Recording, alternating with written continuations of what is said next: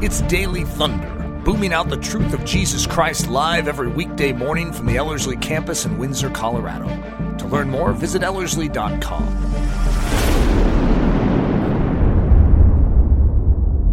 If you are looking to develop a blind spot in your life, here's a simple recipe. Just mix fleshly anger, fear, and outrage into your soul and stir. Then voila, you will have yourself a wonderful blind spot. Hey, this is Eric. Before we dive into today's Daily Thunder message and begin exposing blind spots, I wanted to mention our upcoming training this summer. Starting on June 15th, Ellerslie is offering our very first online edition of our classic 5-week discipleship training. And get this, we're offering it on a donation-only basis, which means there is absolutely no reason not to look into it and consider joining in all the fun. Please visit Ellerslie.com to learn more. Now let's venture into the White House in the thick of World War II.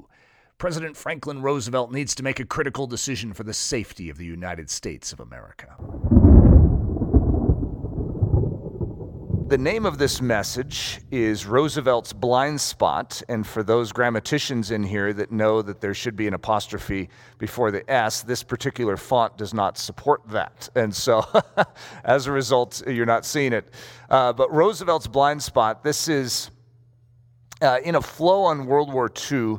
We are drawing out lessons from World War II that explain to us the spiritual battle that we are in. It's been a very, very profound process, but we are right now in the early months of 1942, just if we were to look at it as a flow. I've popped around and jumped around all over the place, but still I'm trying to restrain myself from giving away the ending so that maybe none of you will find out, because I'm a true purist in the desire to not read the final chapter. As an author, I don't like it when people just turn to the end of a book and read the giveaway at the end. I mean, come on. There's a whole point of writing the book up to that, and it's to bait people, and that's what I'm trying to do, even though you technically could figure it out without much difficulty, and probably most of you already know. But that's all part of the fun of this. So we're in, actually, I think it's February of 1942 at this time, and the idea behind this is very intriguing in light of what has taken place in the past week in America.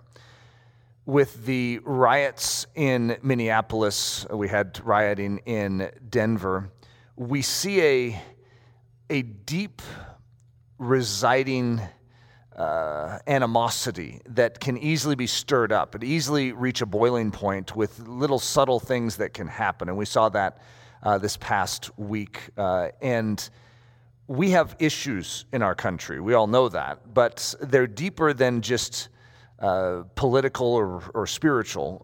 There's a lot of ideological, racial things that are present, and so for us as Christians, how do we navigate through these things? It is very easy to be caught up in ideological warfare, in political banterings, and lose Christian communication.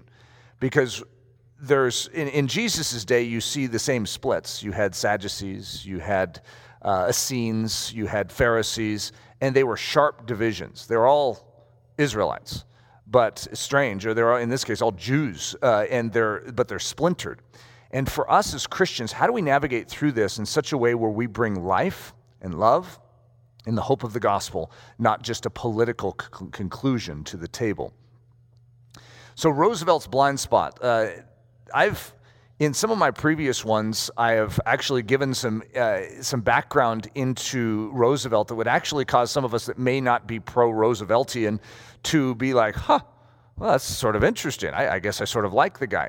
This one will not be a good sales pitch, even though I'm not trying to give a jab at Roosevelt. It's actually a jab at all of us as Americans. It's a blind spot that we can very easily have. So the fact that I'm sticking it on Roosevelt, is sort of unfortunate for the guy.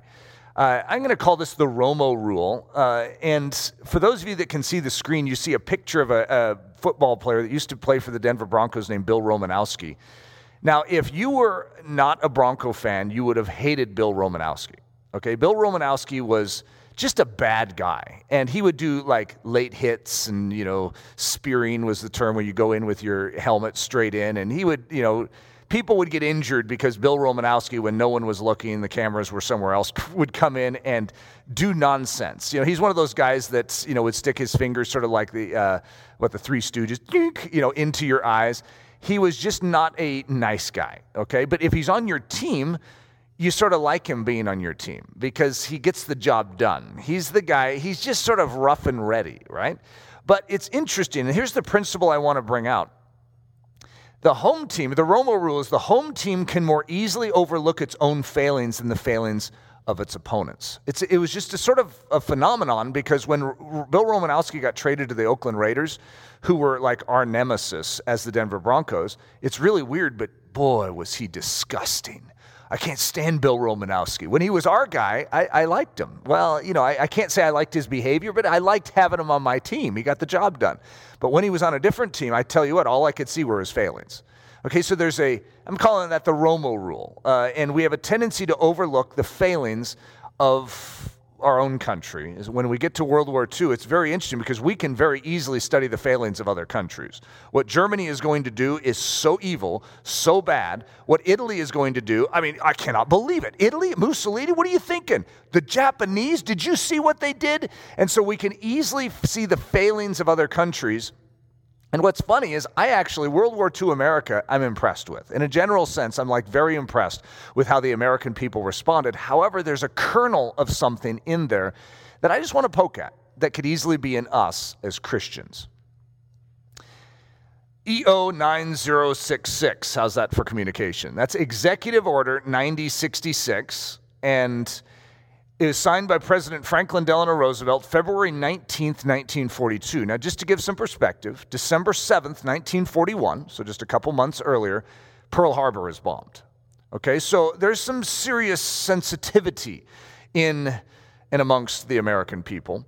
And this is a people that were neutral. In fact, they did not want to have anything to do with the war. And now suddenly, they want war more than anyone else in the world. They are ready and raring to go because they are upset. So this is an interesting conclusion on this, but this is a broad statement because there have been a lot of civil rights violations in United States history. And yet, this one event is considered by many to be the single greatest civil rights violation in the history of the United States of America. And poor Roosevelt gets his name associated with it, right? So I'm not going to tell you what it was. I'm just going to leave it hanging. I will, but that's a good story, right? You can't fast forward to the end of Daily Thunder if you're live, right? I could just see some people online though with the podcast. They're fast forwarding, trying to get to it. So I'm going to go through the Declaration of Independence real quick, just the second paragraph, and I want us to lift out a few concepts because our country is formed on better values than other countries. And actually, if you study the Constitution, if you study the mindset behind the Founding Fathers, it's invigorating, it's life-giving, and yet we had blind spots. And that's the main thing I want to say is you could be true, you could be right, you could be in agreement with God and still miss certain things that can actually cause certain people to be harmed in your journey down the narrow way of the cross. We hold these truths to be self-evident that all men are created equal. All men are created equal. This is self-evident. It's obvious to all the founders that this is true. That they are endowed by their Creator with certain inalienable rights. An inalienable right, which I talked about actually yesterday in my Sunday sermon, is a right that cannot be transferred. It is possessed, but it is not something that can be given by the possessor. For instance, your lungs. You cannot just transfer your lungs. You own them, but you cannot give them away without dying, right? And someone can't take them from you without killing you. So as a result, they're an inalienable right. You have an inalienable right to your lungs. And so we have been given, according to the Declaration of Independence, this is not scripture, this is just a statement that this is self-evident, this is obvious to all, that all men are created equal and that they are given certain inalienable rights.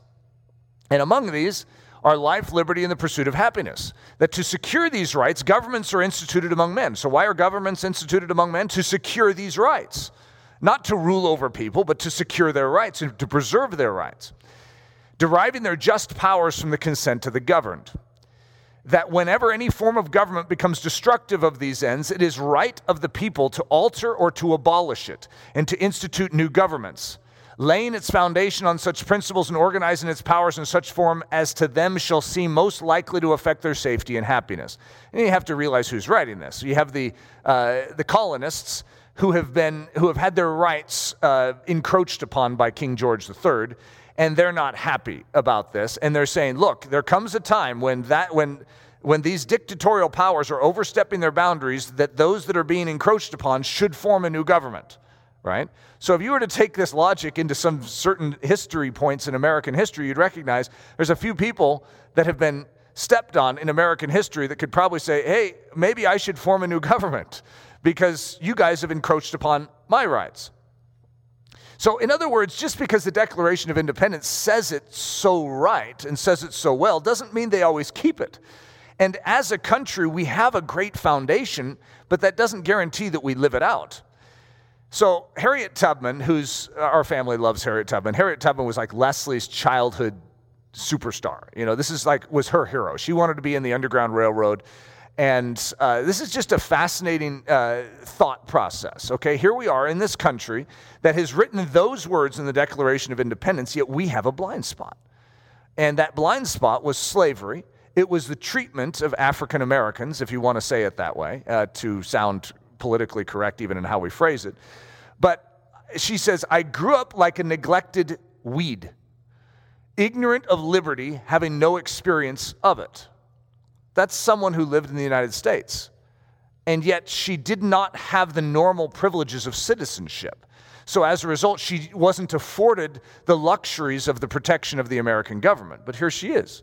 She's in our country, but she doesn't have the luxuries of our country. And I would say this is a blind spot. Okay, now most of us know that. In looking back on history, I don't think any of us are fighting to return to this treatment. And yet it's there, and it was in front of us, and the very people that formed our nation couldn't see it. It's a fascinating phenomenon. And the reason I'm bringing that up isn't to criticize our founding fathers. I'm very impressed with our founding fathers. I'm very impressed with our nation. I love our nation. I love our constitutional republic. I think it has so much potential and so much promise if we would keep it. However, it's very easy for people that are right to be wrong. And so the Pharisees are right. They were.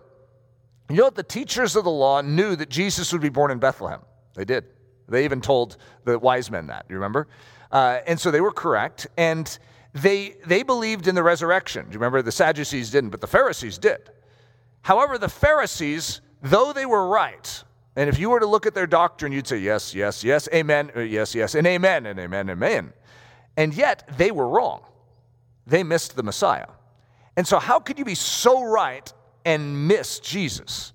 That's what we don't want to do. In other words, because you have a biblical framework that is accurate does not mean you see the center of the Bible, which is Jesus and Him crucified. There's a lot of people that have the Bible, but a lot of people miss Jesus. So Harriet Tubman, there's a book that comes out which is going to be very controversial in America, American history. It's Uncle Tom's Cabin by Harriet Beecher Stowe. And so this is Harriet Tubman's response to that book, which is very interesting.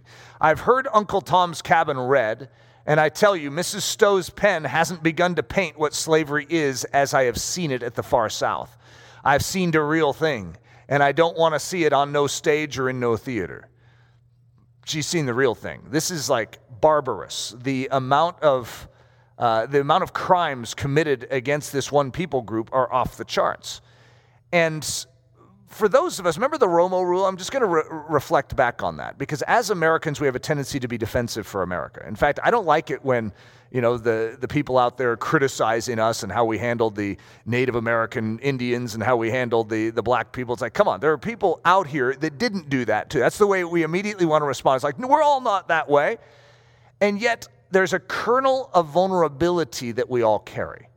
And so the fact that it can be said that we have racial problems in our country, I don't have racial problems. Just look at my family. If anyone wants to just look at my family picture, for our Christmas card, you're going to say, well, yeah, Eric probably doesn't have problems with that. In other words, I don't even think about race. It's not even in my grid to evaluate something based on race. However, we have a racial problem in our country. It exists. And if we ignore it and just try and walk past it, we actually oftentimes are throwing fuel on it. For us as Christians, We need to know how to live in such an hour. If you are someone who doesn't have slaves back in early America, and you don't have a problem with African Americans, you don't have an issue. You think they're valuable just like anyone else, but you still do nothing. In other words, there's a problem there. And that's part of what the history of World War II is going to show us too. You know that there's 45 million Christians in Germany, Nazi Germany? 45 million. It's most of the entire country is Protestant Christian.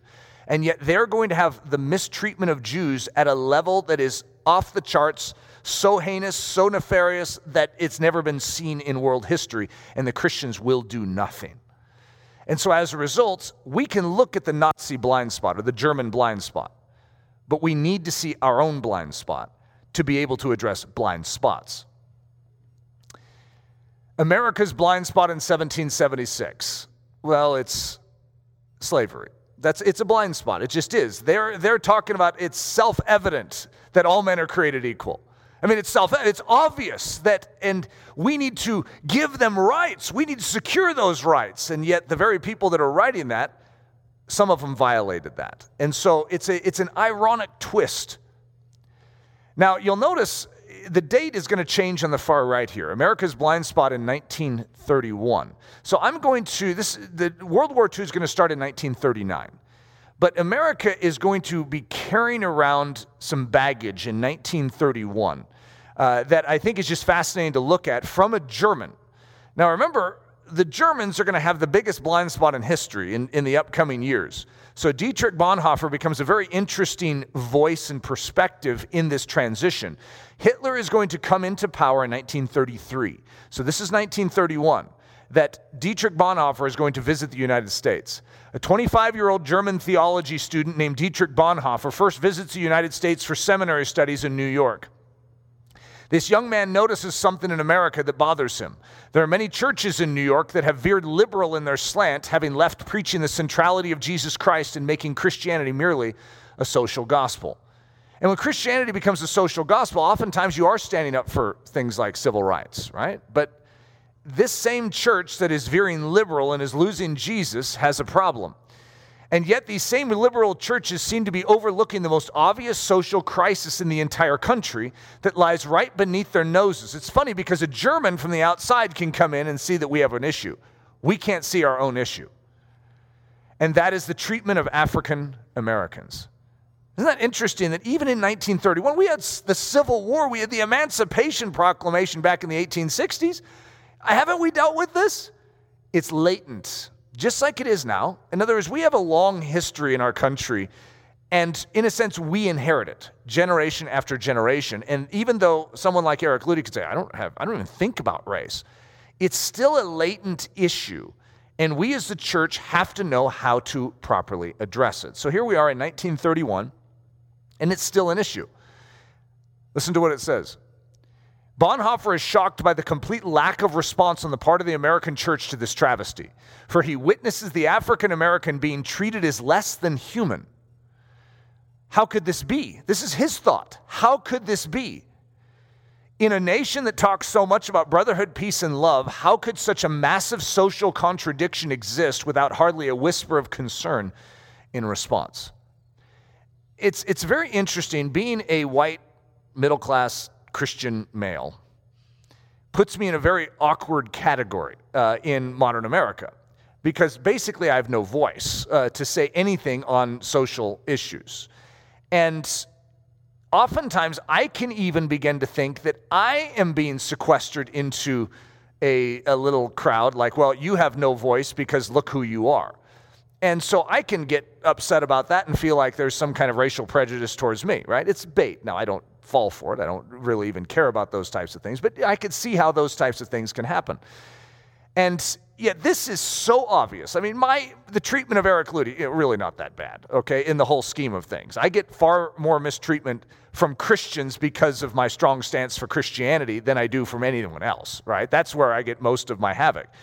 And so I can understand why Dietrich Bonhoeffer would be struggling, coming over to our country and seeing what looks like a tremendous contradiction. Listen to what he is going to say back then. It's 1931.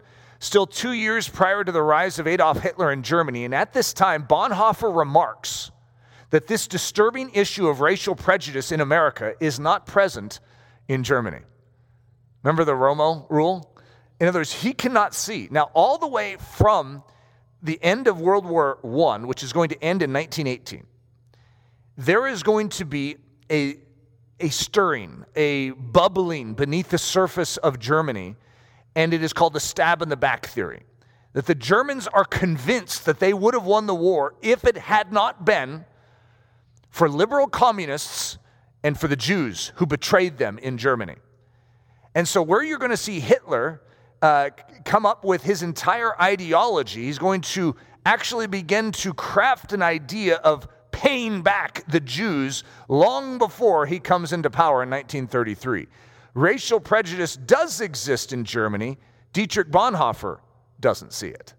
Does that make sense? In other words, it's the Romo rule. There is a latent angst in Germany to destroy the Jews, which is why when they begin to take steps against the Jews, in a sense, it almost resonates with a certain amount of the church where they don't do anything about it because they're already, in a sense, sort of stirred up at a latent low level. They're not Hitler, but they understand where Hitler's coming from. So Germany's blind spot in 1933. January 1933, Adolf Hitler ascends to power in Germany. April 7th, 1933. Now, just to give culture or historic context, 1939 is when World War II is going to start. Okay, but the travesties in Germany are going to start long before that. It's just that all the other European nations, starting with Great Britain and France, did nothing to stop it because they didn't want war. Remember, World War I was called the war to end all wars, which means they'd done such a political marketing campaign to say this is the last war we'll ever have, so we're going to throw everything into it. You cannot now justify going back to war. And the people don't want war. America doesn't want war. Great Britain doesn't want war. France doesn't want war. So Hitler takes advantage of that and begins to do horrible things. He begins to violate the Treaty of Versailles. He's supposed to have 100,000 standing army max. He increases that, I don't know what it was, like 4 million. Right in front of everyone's eyes. He's like defying them. He takes what's called the Rhineland and he moves his soldiers into it. That's part of Germany, but he was not allowed to occupy it with soldiers. Then he takes Austria and no one does anything. Then he takes the Sudetenland. No one does anything. Then he takes Czechoslovakia. No one does anything in all of Europe. The crimes happened long before 1939. His treatment of Jews is long before 1939. In other words, our response is because we felt threatened.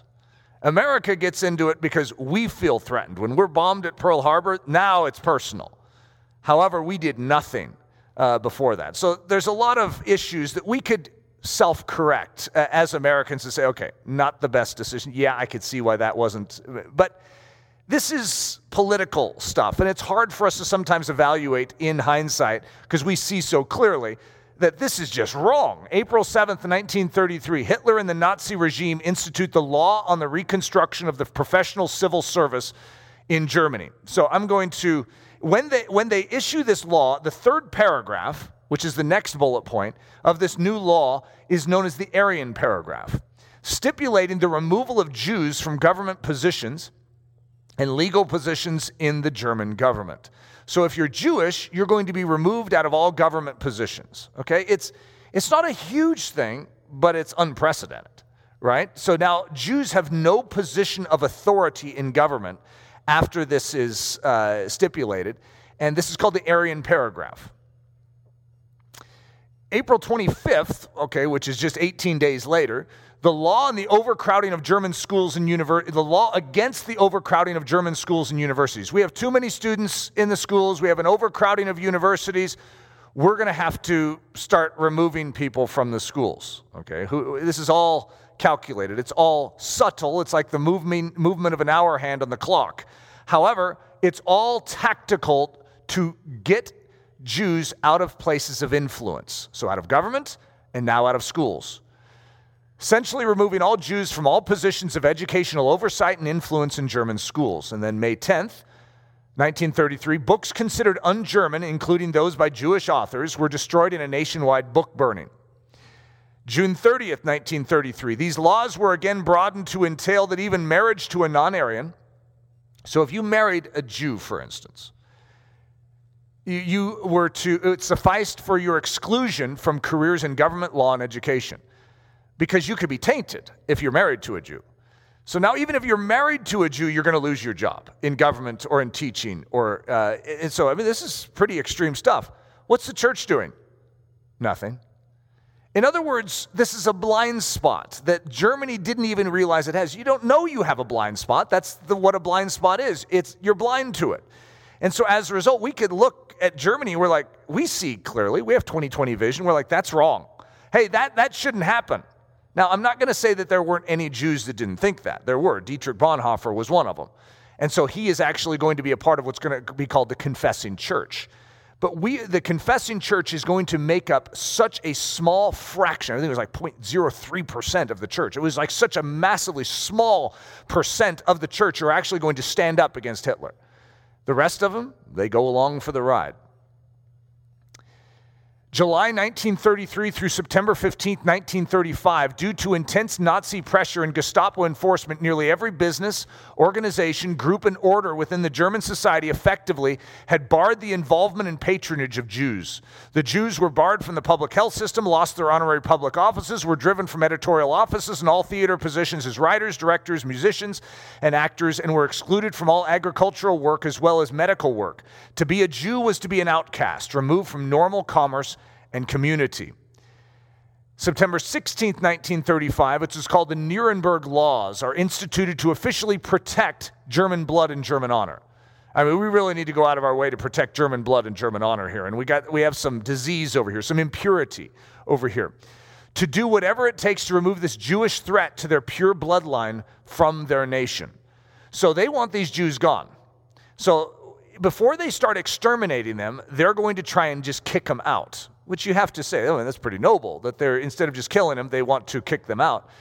And so you're going to see in this little stretch of time, which is going to be the start of the war even, it's going to say 6 years of hell for the Jews was to only commence the beginnings of something even worse.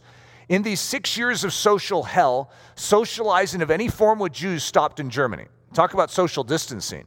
If you even socialize with a Jew, you're going to be treated as a Jew. And everyone knows how the Jews treated. So as a result, if you want to have any normalcy to your life, ignore the Jew. Even if you see him coming, even if you were best friends with him before, don't talk with him. It'll be to your own loss if you do. You see how they're being treated? You don't want that for you. See how no one goes to their stores? They won't even shop in a Jew's store. As a result, if you're a businessman, you better stay away from Jews. If you help the Jew, well, your life will be destroyed.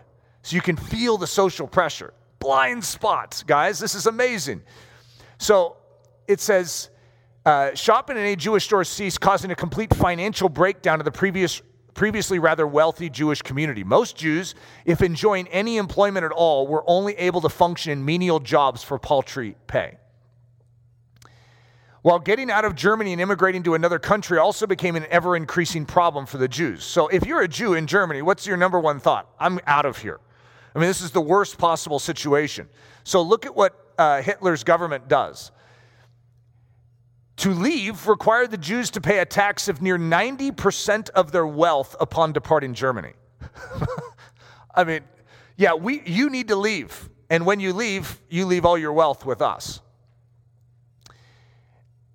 Add to this that by 1938, there were almost no countries on earth willing to receive these Jewish immigrants. In December of 1941, in the midst of World War II, Hitler declared that since Europe had no reasonable means by which to deport these Jews, that they would all need to be exterminated. So he made it basically impossible for them to get out, and then came to the conclusion, well, we have to get rid of them. Look, they're a plight to our society. It's wrecking our pure German bloodline. Hey, you guys are with me, aren't you? We're going to need to exterminate them. I don't see any other means of dealing with this problem. The total number of Jews murdered during the resulting Holocaust is estimated at 5.5 to 6 million people. That's a blind spot. Now, in the midst of this is a World War II blind spot. That's what's so ironic about this, that we as Americans can see so clearly across the Atlantic over into Europe and see this travesty. And there's other travesties that are going to take place in World War II. This is just one of them, and this is just one dimension of what Hitler did. The way he's going to treat the communists, you're going to see even more deaths on that front, which is an extraordinary thought. But that's under the banner of war, so it doesn't get credited up the same way. America's blind spot in 1942.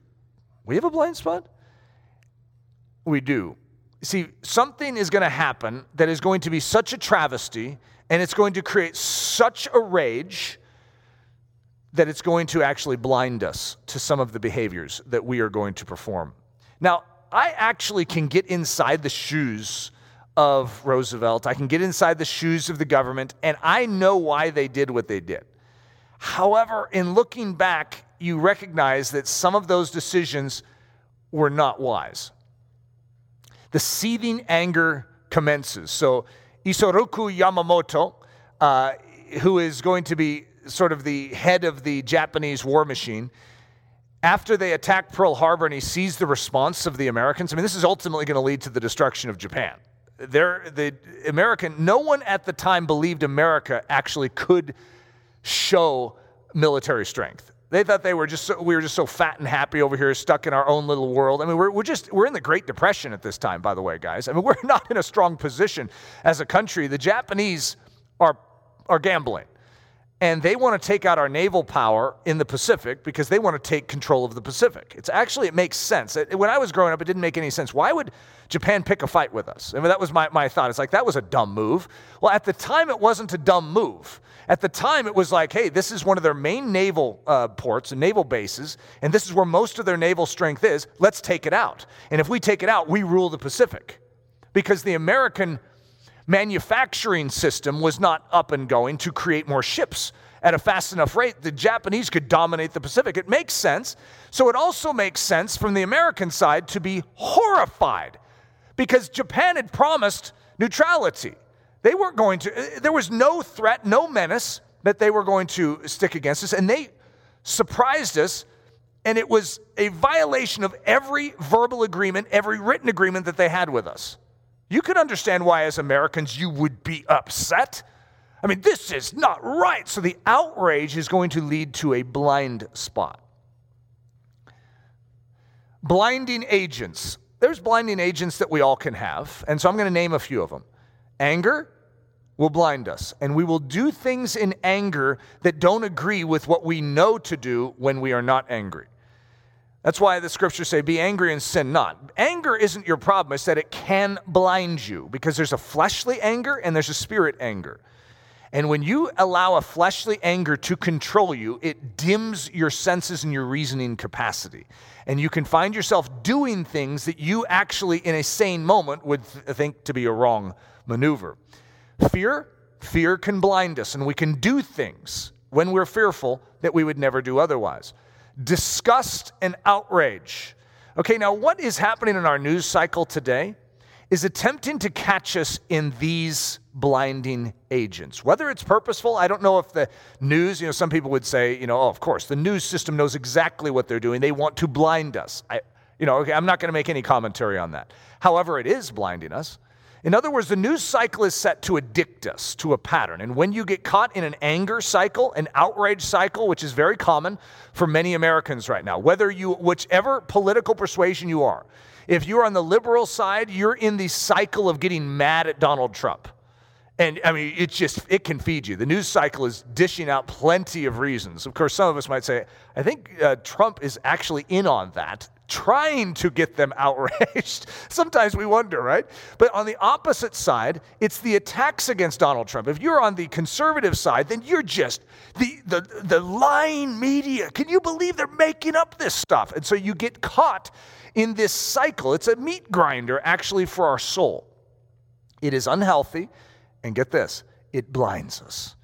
It blinds us to Christian behavior and to love. You know who we're supposed to be loving right now? Those that oppose us. We're supposed to be serving them, going after their soul. Well, you don't do a very good job of going after someone's soul when you want them dead. And that's exactly the bait that is taking place inside of us. These are blinding agents. Okay, so I have not even told you what this great civil rights violation was yet, have I? But I've baited us to the point where, I don't know if you're guessing or not, but here it is. We're going to start unveiling it. So Lieutenant General John L. DeWitt is going to be this key character that is going to make a proposal unto our nation, unto Franklin Roosevelt, of how we need to respond socially on our side. Because there's something called the fifth element. There's this deal within every nation which has hostile entities like spy networks. And the Japanese actually are known for having spy networks. And so I can totally get inside the mindset of this. When they were going to invade the Pacific Islands, they had their spies down there ahead of time that were scouting out the land, gave intricate maps, and then when the Japanese came in, those people all came into power positions. And so as a result, you can understand why our country would have a response. But General John L. DeWitt is going to say he believed that the Japanese civilian population within the U.S. represented America's greatest threat.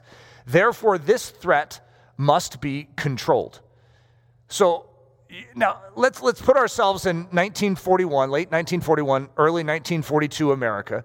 You're upset with the Japanese. The Americans were so upset with the Japanese that they wanted to just blow up, the Japanese island if they could. I mean, they would destroy every Japanese if they could. That's how angry the American people were.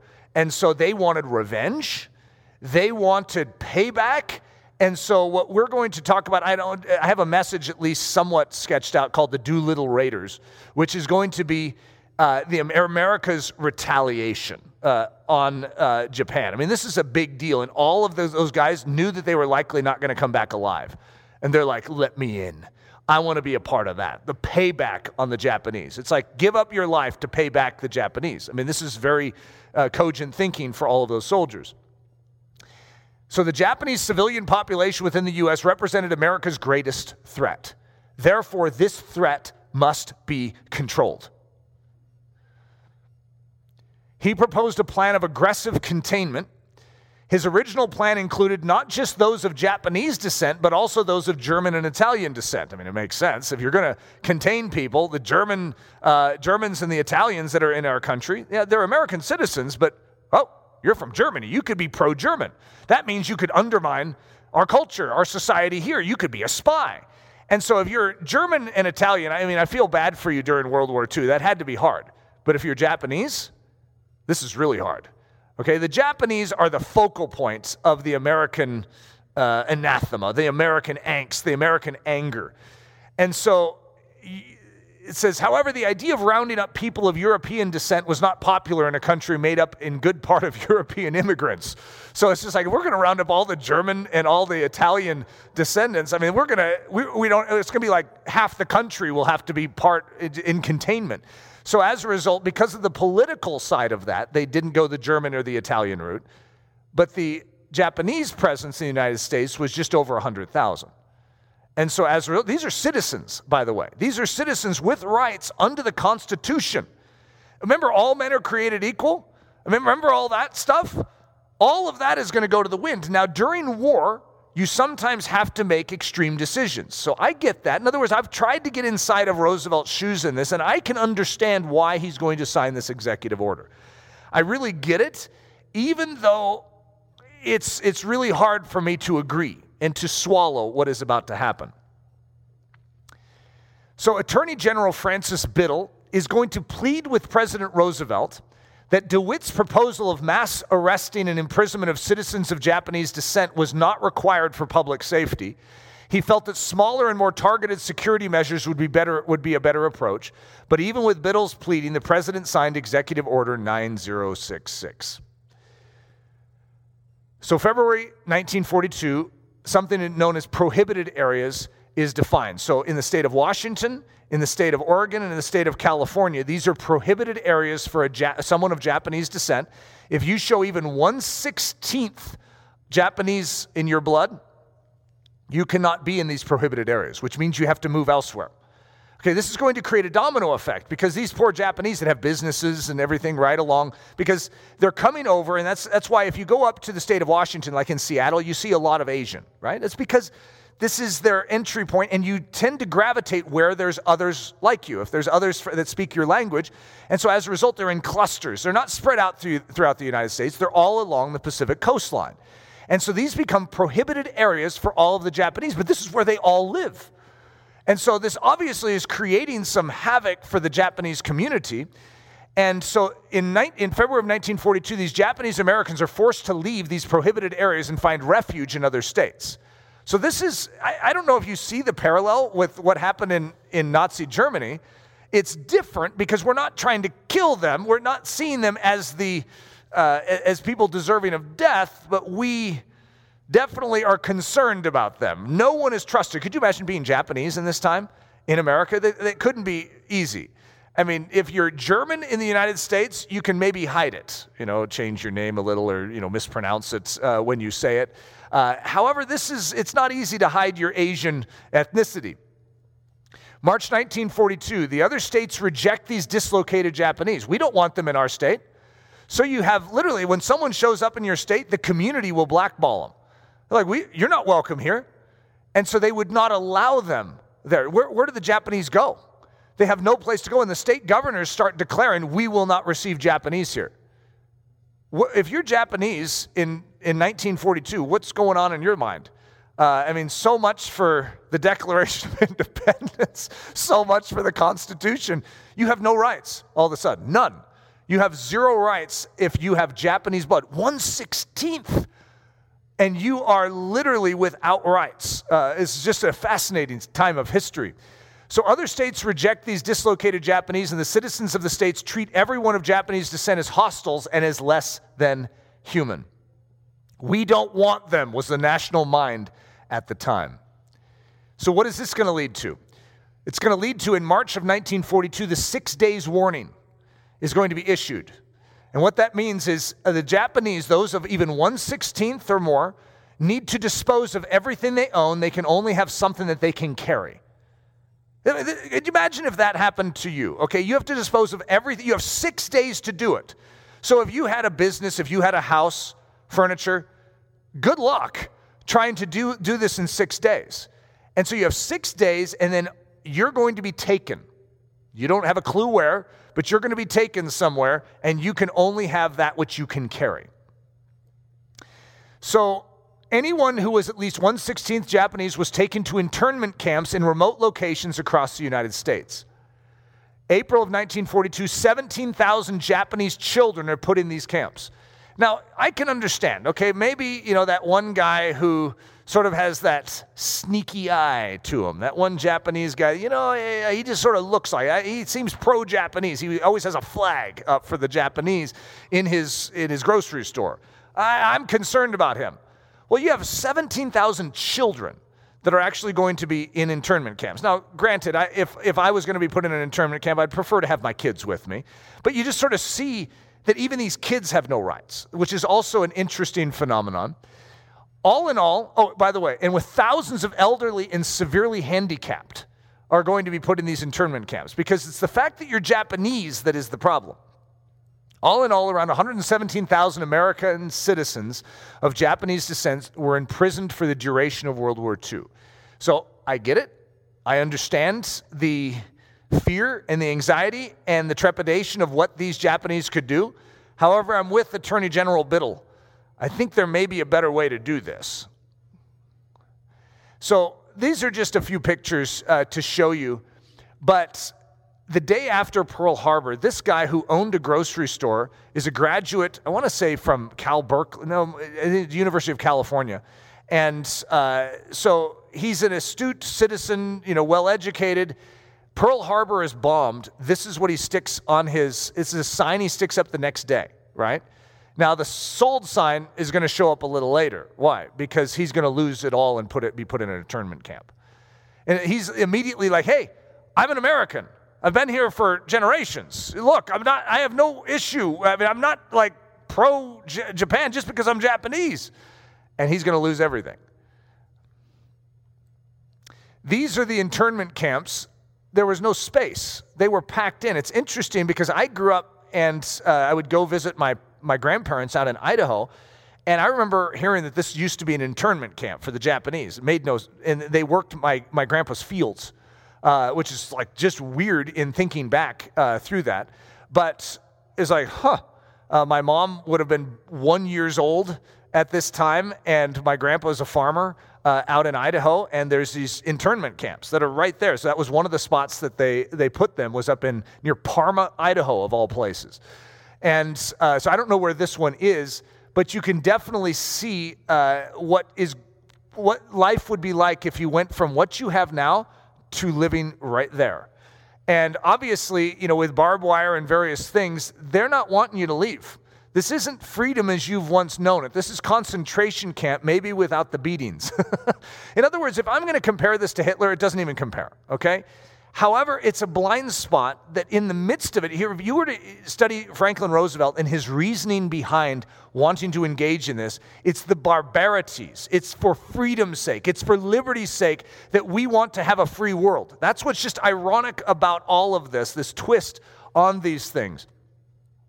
Here's just a little girl with all that she can carry in her hands. And so they would always have a tag on them. And it reminds me of Germany. That's what's so weird. If you study Germany, you get the Star of David on you. And it's just so similar. And it's weird that this is in our own country. So here's an internment camp. It looks like it could even be the Idaho one, but I can't tell you that it is. That's what it looked like. Here's a whole family that is being taken. In other words, these are upstanding, normal people. I don't know their background. They could have been spies for all I know. I can't speak for them. At the same time, you feel for them. As Christians, I want us to be thinking as Christians. I'm not trying to promote liberalism towards this, because when you start saying carrying, the bleeding heart, that's liberals. Well, as far as I'm concerned, Christians should be the ones of compassion. We're the ones that care for those around us. We're the ones that will break the jaws of the evildoer and remove the prey from their teeth. We're the ones that visit the widow in her plight and the orphan in his need. We shouldn't look elsewhere. We shouldn't look to government programs for that. That's us. And so as a result, where are we in this situation? Where are we right now in 1942?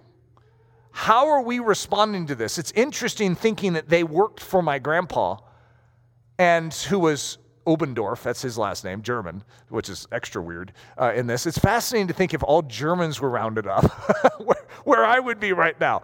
Like how that could have changed my history too, because I'm German. And so the different dimensions to this story are so interesting for me. This story is hard to swallow, but it sort of shows the ironies of it. This is a picture of a family that's in an internment camp. And so the three, the dad, the mom, and the son are in an internment camp, and they're holding a picture of their other son who is fighting for America in the Pacific against the Japanese. So you follow the weird logic flows in this. It's quite extraordinary. Dealing with our blind spots. So how do we deal with our blind spots? We need to go to the Word of God and not to the passion of our disgust. We are being baited by the enemy right now. I'm not even going to say by the liberal media. By the enemy, we're being baited. And I'm not calling the liberal media the enemy, so don't try and tie those two together. I'm saying this is a spiritual battle. And I'd say the liberals are being baited too. It's to try and create division and divide, segregation. This is how the devil works. He wants to show you all the bad qualities of those around you so that you want them dead. This is what leads to wars. This is what leads to extermination camps. This is what leads to concentration camps. This is what leads to all of this nonsense. We as Christians do not function as the world functions. So therefore, if there is a Japanese internment camp, we go and serve in it. We wash feet in it. We minister the love of Jesus in that very environment. We have to remember Christ's model and not allow ourselves, because we have our little groups right now. Most of us in here are probably on the conservative end of the spectrum. We have our groups that are very detestable to us, and that if you were to have a vote on, you could have them removed from the United States completely. you would actually be like, you know what, on the ballot, if it said you could remove this people group from the United States and they would be no longer welcome here. That's an interesting one. Well, that's what Hitler was doing in removing the Jews. He was saying, we'll let them out. They can't get out. No one wants them. I guess we have to kill them. In other words, it was the same mentality that started it, as opposed to saying, you know what, we're in a mission field here. Well, I have a mission field right by me. I don't need to go way over there. I have it right here. Whole bunch of people that have rejected Christ and actually want me dead. This is a dream. What do you think you're going to find when you go elsewhere? You think everyone's going to be pleasant and nice where you go, where they're pagan nations and they have false gods? In other words, we have the same issue here. So let's remember that we are Christians first, not Americans first. We are Christians. We represent the love of Jesus as our primary agenda. This is an amazing finishing touch to this. So here's a lady who grew up never understanding liberty, never understanding the blessings of a Constitution and the Bill of Rights. And she is going to find friendship with a group of people that I don't know if you have ever studied the Quakers. My grandma Obendorf was a Quaker, which is another interesting twist to this whole thing. So German, Quaker, and we got a lot of mixture of things going on here. Quakers almost as good as colored. They call themselves friends, and you can trust them every time. That's the way I want to be right now. I want that opposition, that people group that are being spurned, to know that they can always come to us as Christians and know that we'll be friends, and you can trust us every time. Father, I pray that you would remove our blind spots, that you would awaken us to where we may be overlooking things. Lord, don't allow us to continue forward without seeing clearly. I ask that you would awaken us as the confessing church in Germany.